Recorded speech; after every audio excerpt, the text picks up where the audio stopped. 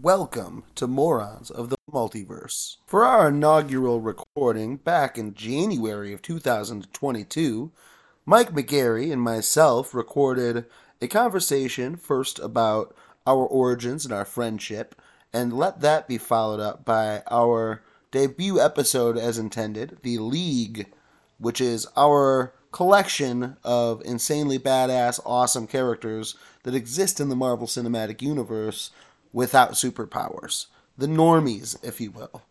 But you'll hear more about that in this here episode. Hope you dig it, y'all.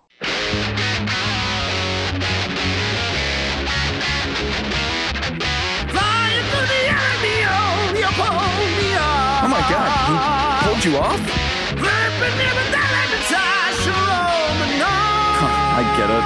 She does flips and stuff. We may be morons, yes, it's true. But if I'm morons, what are you? Okay, all right. Stop. If we say that, they won't keep listening. Morons of the Multiverse. Welcome, ladies and gentlemen, boys and girls, children of all the ages. I'm Derrick Weber. And I'm Mike Mcgary. And we are the Morons of the Multiverse. Today we're gonna go ahead and discuss some fun stuff. We're gonna discuss ourselves.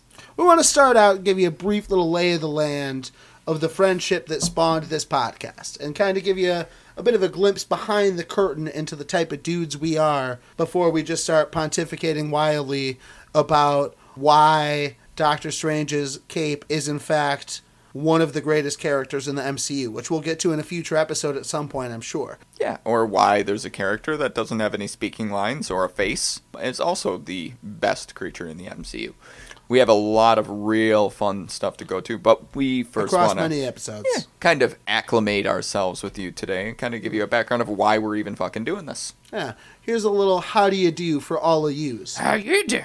So Mike and I here met in the 7th grade in middle school, instantly became pals in our shared classes, and discovered that we lived about a quarter mile down the road from one another as well. So we were in fact able to ride bikes to each other's houses and stuff like that, and not have to rely on our parents to give us rides, which makes friendship a lot easier at that age, you know? As Derrick was saying, we were able to, have a very close relationship very quickly, being that we were so close there, had so many classes together. We had the whole homeroom thing. Right, so we had the same homeroom, so then you have all of the same other classes throughout the days, except for whatever your elective was or whatever. Yeah. However middle school shakes out. We're old men. We don't really remember those days that well. It's weird. Sitting here at a crispy 34. 34. And it's been, it's weird to think that it's been 20 years, since we were there. But, we had that. We had caring and sharing. So, just a way for us to have charitable after-school activity that we were both a part of, because the most kind woman neither of us have ever met, one formerly Miss Rios turned Mrs. DeRocher in our time under her tutelage. Just saying. Shout out Mrs. DeRocher out there. We love you. Absolutely. And then choir. Choir. That was... I feel like it took me... I think it was 8th grade that I got you into choir. Is that not correct? You did, yeah. You had to swing me in, and I fell in love with singing instantly, and it became a pretty major part of the rest of my life after that. I was going to say, I think you kept up with it. Honestly, you kind of kept up with it in a way longer than I did. I think I Well, you switched to guitar. Right, and I dropped choir in, I think, 11th grade. Yeah, your musical outlet became the guitar. Pretty much, yeah. Whereas my arthritic, crippled-ass hands were not ever able to play a guitar. I didn't say I could play a guitar. That's when I started trying to play the guitar. Made my way through it. So we, obviously we have this, this connection, really. We kind of are those dudes that just kind of, do everything together. I remember one of my favorite nights, funny enough, was the night that we got food poisoning. So, Yummy's Pizza. Yummy's Pizza. Was not yummy. We were, 15 or so, 14 or so. Yeah. And we get this terrible new pizza place in town, and both of us were just in the separate bathrooms of my household for the remaining couple hours. Yeah. It was just back and forth, man. You'd get that rest. Where you could just go and sit. That was my first ever bout of food poisoning. Oh, it was absolutely same here. Before that? Nope. That was my first that I could remember. That's for sure. Hey, well, glad we could bust our food poisoning cherries together, buddy. Yeah, no, it was great and not great, but we as fucked up as that was, we had so much fun, man. Like, I just remember that still being awesome. And, like, I can still wax poetic on it, 20 years later. I, too, overall remember that night fondly in spite of emptying myself through both major orifices for several hours. Yeah, that's a truth fact, my friend.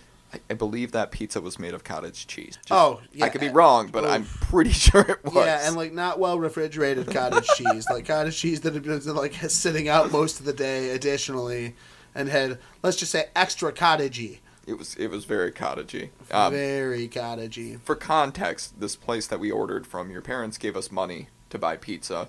We were by ourselves, and so we were like, I don't fucking know, what are we ordering? So we ordered from this place that turns over every, 2 years. Yeah, it's like this just, dump spot. There's been, 9 other restaurants since it was Yummy's. And now it's, and like, a Leo's Coney Coney 5 others Island. before that. Yeah, right now it's some weird Coney Island that no one ever goes to.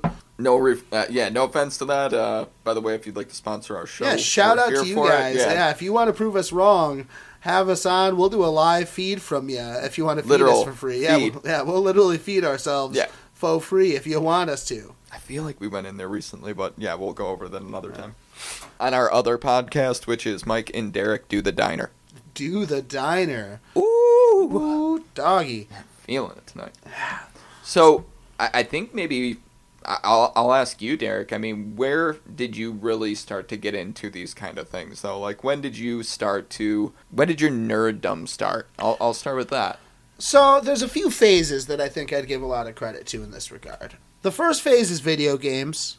I mean, in terms of pulling me into a long-form narrative, compelling me with stories that were grand. And one of the early ones for me is Zelda Ocarina of Time. And then the continued Legend of Zelda franchise. This longer storytelling, these crazy invented races, and these vast worlds. You get sucked into all these video game narratives, and you start really craving fantasy in your storytelling. Another area, I was into Star Wars when I was a kid, but I didn't really get super into Star Wars until my teenage years. It was definitely something that the Episode 2, I rewatched all the old ones before Episode 2 came out. And I'd seen Phantom Menace in the theater, and that was a dumpster fire overall. And, all you Phantom Menace defenders out there, I love that you love it, and I'm happy for you. I just don't. Yeah, you can call it what you want. Yeah. And if you're a kid and stuff like that, I guess I could see where you'd pull that from. But I feel like we were like preteens to teenagers. Right. So we were also an age susceptible to hating on things. Yeah, for sure. That's clear as well. Yeah. Mike and I also were really into the Jackass franchise and CKY2K and all things surrounding those assholes doing bodily harm to themselves. Yeah. For our entertainment. It was pretty fun. Yeah, it was a fun era. Yeah, no, absolutely. It was terrible. Oh, it's terrible stuff, but it was a lot of fun for us as 13-year-olds. Yeah, no, it was great. Yeah, so I doubled back to the original trilogy of Star Wars before Attack of the Clones came out. Mm-hmm. And that time through, by then I had been a big pro wrestling fan for a few years, so there were certain areas of melodrama that I was really falling in love with. And Star Wars has a bit of that melodrama. Say what you want to about it. It's not grounded storytelling. No. It is melodramatic as hell. For sure. In cool ways. No, it's a good time. But I fell in love with the original trilogy in a real way at that point. I'd also loved the Lord of the Rings trilogy, but I certainly wasn't the Tolkien fanatic that some folk are of the world. The Spider-Man trilogy. And those were kind of all things that were peripheral to me. I always enjoyed them, but I wasn't watching them over and over again. I just was like, oh, that's a cool new action movie I'll see in the theater, and I enjoyed the universe, and then I'd move along. Yeah, did things in passing. Yeah. For me, when I really started to notice that I really wanted to watch these films over and over again, was the early run of the MCU where you hit Avengers, and then you have a swing and miss or two with Thor Dark World and Iron Man 3. And then it goes Winter Soldier, Guardians of the Galaxy, Age of Ultron. And then Ant-Man. As that 4-film stretch of the MCU was what pulled me into really what's been an obsession ever since with this universe. And has been for years. That 4-film stretch I give so much love to because that's where I think the MCU as a whole really found its shared voice. Like, each film can have their subgenre they're exploring, and each of the heroes can have their own dynamics and their own different types of trauma and all the things they can explore. But there's this general feeling in the air that it starts to form in that 4-film stretch that Phase 3 perfects. That, to me, really is the MCU. Yeah, you have there's definitely a different lineage to both. You know, if you, like, the beginning doesn't seem like it really totally kind of connects. It doesn't have that synergy. But once you start getting up to that, like you said, Phase 3, really where the cohesiveness comes up. And then all of Phase 3. Phase 3, I think Phase 3 is the most complete. The first time that you get through an entire phase where you don't really, honestly, you didn't really have any duds. Like, every one of those movies are A+. I mean, they're stellar. Yeah, so that's my favorite part of it. If you want to call, like, Captain Marvel's the dud of Phase 3, if you really have to point one out. And but even that is still like a middle-of-the-pack Marvel movie. Right, it's still middle of the pack. So there's still really stuff I absolutely love about it. It's far from my bottom tier. Right. It's just not amongst the heavy hitters that I consider the best. No, I get that. Yeah. But I guess those were kind of most of my nerddom starting fan points, if I was to really think about it in that way. I guess shout out the Nolan trilogy of Batman films as well, but that's a whole different type of thing than this. Sure. You know, like for myself, you know, you had touched on Star Wars. I don't think anybody who is, you know, my age, 34 years old, hasn't had some kind of run-in with Star Wars. I feel like that's something that, you know, is kind of ingrained in our culture at this point. I personally, you know, when it came to the Star Wars franchise, the, you know, first initial trilogy, that's something that I was indoctrinated in. Like, I think my mom was watching that constantly when I was like 3 or 4. And from there on, that's just kind of been a lifelong thing. You know, Phantom Menace comes out. All of those, like within that trilogy there, you know, I was at every premiere. My uncle had like a tradition with us. He lived down in Florida. So, that's a really cool tradition. I love that. Well, and that kind of like, you know, leads into like my Lord of the Rings as well. Like, he lived in Florida, so he only got to come up here every so often. And that was one of the things that we would do. He'd come up and we'd go see, you know, Lord of the Rings, Harry Potter, or Star Wars, you know, any one of those. And funny enough, my mom kind of continued this tradition later. I'm sad that it got wasted on the newer Star Wars movies, but we, you know, made that tradition to go and see most of those together. Which one of them was good? The first of that was actually really good. Half of those are good. Yeah, there's a good half of that second one, but the last one is so bad. Want to hear what's funny about that? It's reverse that for me. Really? I mostly really like the second one. There's 2 core things I hate. Yeah, there's a lot of that there's movie. There's 2 core things I hate, possibly more than anything I hate in any other Star Wars movie. So yeah, all right. You know what? No, I'm going to stand by. I'm with you actually. As overall, like Episode 7. Yep. 8's love. Yeah, it's got parts. 2 different half-hour stretches of 8. What's funny is the one with 8. I think we both agreed. It's the stuff that people complain about that I see. I really liked, you know, the Casino Planet. Oh, I love the Casino Planet. Like, that whole entire scene is really fun. That whole story is, in a rare way, grounded. As I mentioned, Star Wars is often not. In spite of the pageantry and the brightness and all these, like, wealth. That's the point. It's a good, broad display of the benefactors of this global war that's been going on or this interstellar war that's been going on for generations that we've been being told about. Right. And you're seeing that, oh yeah, no, there are super wealthy motherfuckers in this universe. And they're all just the spoils of war. They're all just the people that benefit from all this turmoil between the light and the dark. And, like, that storytelling is rich. Well, yeah, Benicio del Toro's character comes in there. And, you know, he's just like, basically, yeah, you want to see my clients? Here's these guys. You know they're bad. Here's the other guys. Yeah, it doesn't matter. Yeah. Like, again, there was some really good storytelling in there. They couldn't resist some certain fan servicing, and I won't get too far in that. So yeah, that's really what we ended up with there. Yeah, we're not here to do the Star Wars waxing poetic. It's just It is foundational to all people in our age's fandom to some degree. So yes, obviously it's ingrained in us still. We're totally here for it. So And I'm going to be, a little bit further, too, with, like, the Batman movies. Like, Batman Forever, the original Batman, like, Tim Burton ones, or Michael Keaton. All of them. Like, I've watched the bad ones, saw those in theater. Like, I was a very nerdy child, so those kind of things tend to be, en masse for me. I've seen all of them. Same with the Nolan ones. Those a little bit more teen, but as Derrick said, they're just really not that connected to any of it. It's just a really fucking great trilogy.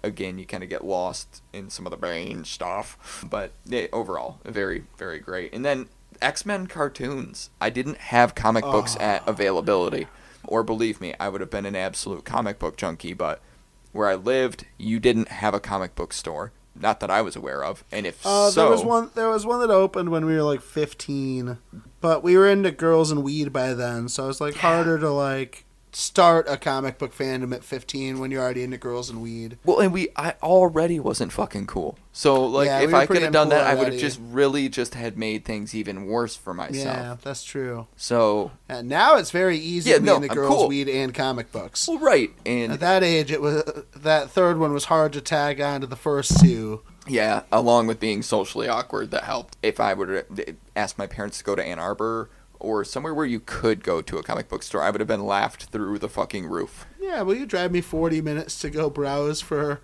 comic books? But that's where, like, so... kids with your internet's ordering of comic books. Well, and I'm not gonna, I'm not shaming my parents here or anything like that. No, but of course not. So part of this as well is, like, when my second son was born, that was one of our things. We'd go down to Ann Arbor. We'd make a day out of it. We'd go to Vault of Midnight. And we would go and we would look through the comic store. And he was, like, through all of these things that I kind of already loved, wanting to, get my son into these things that I just didn't have access to as a kid. Being able to do that with him, that was special to me again.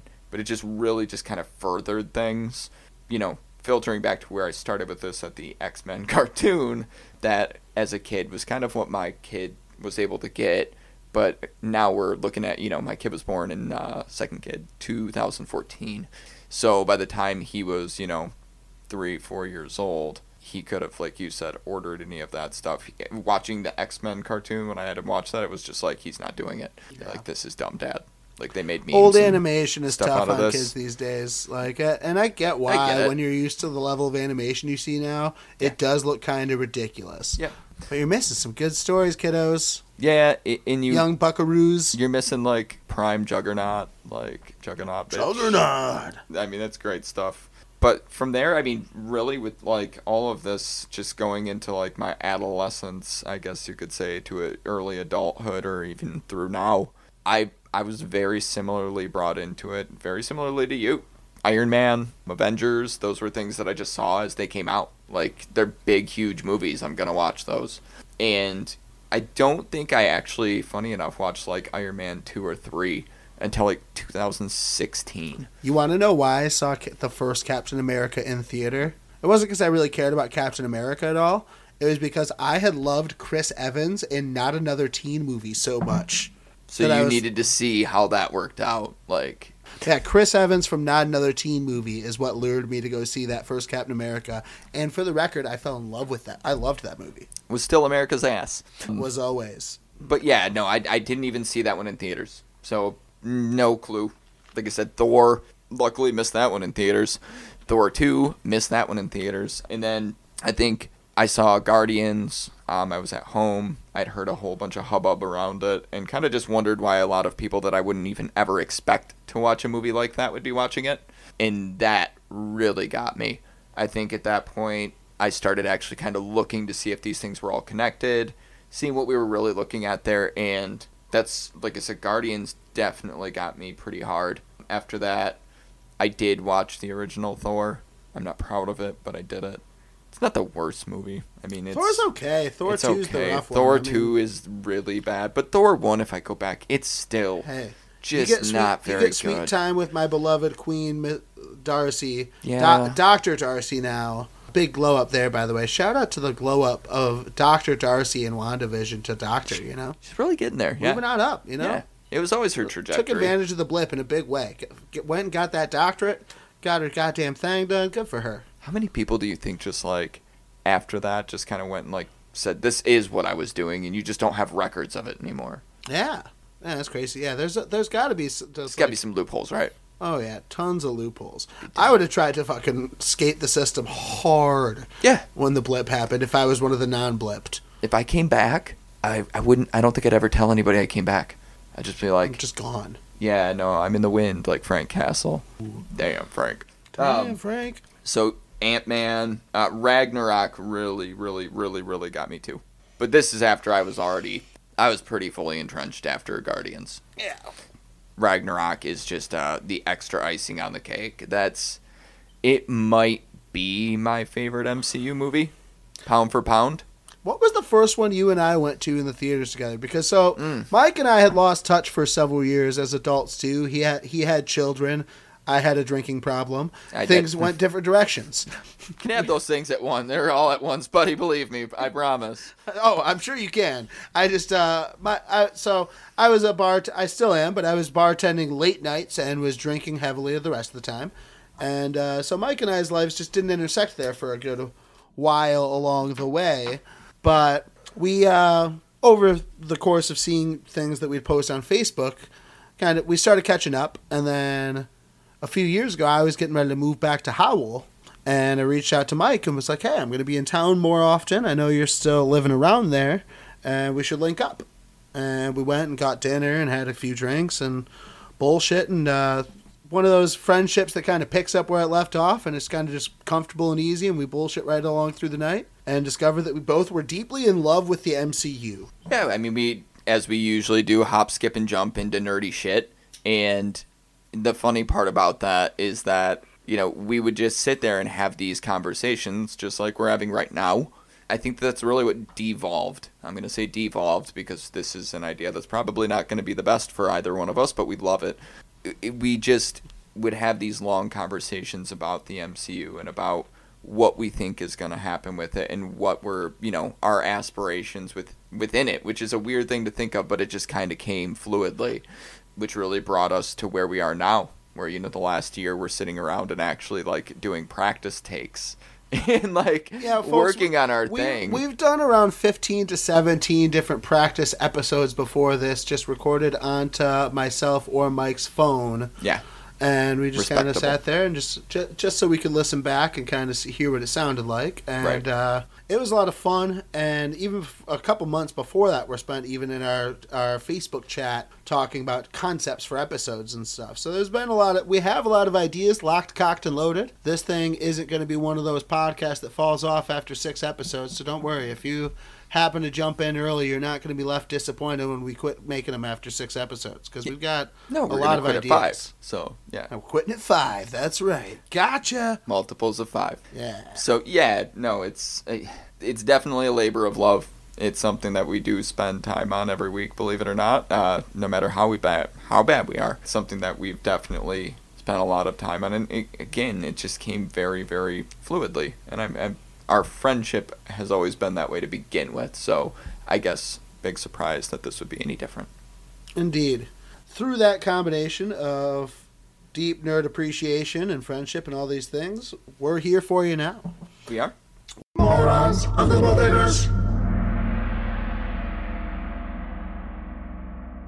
To pick up where this conversation leaves off, jump on over to the next episode, The League, Part 1.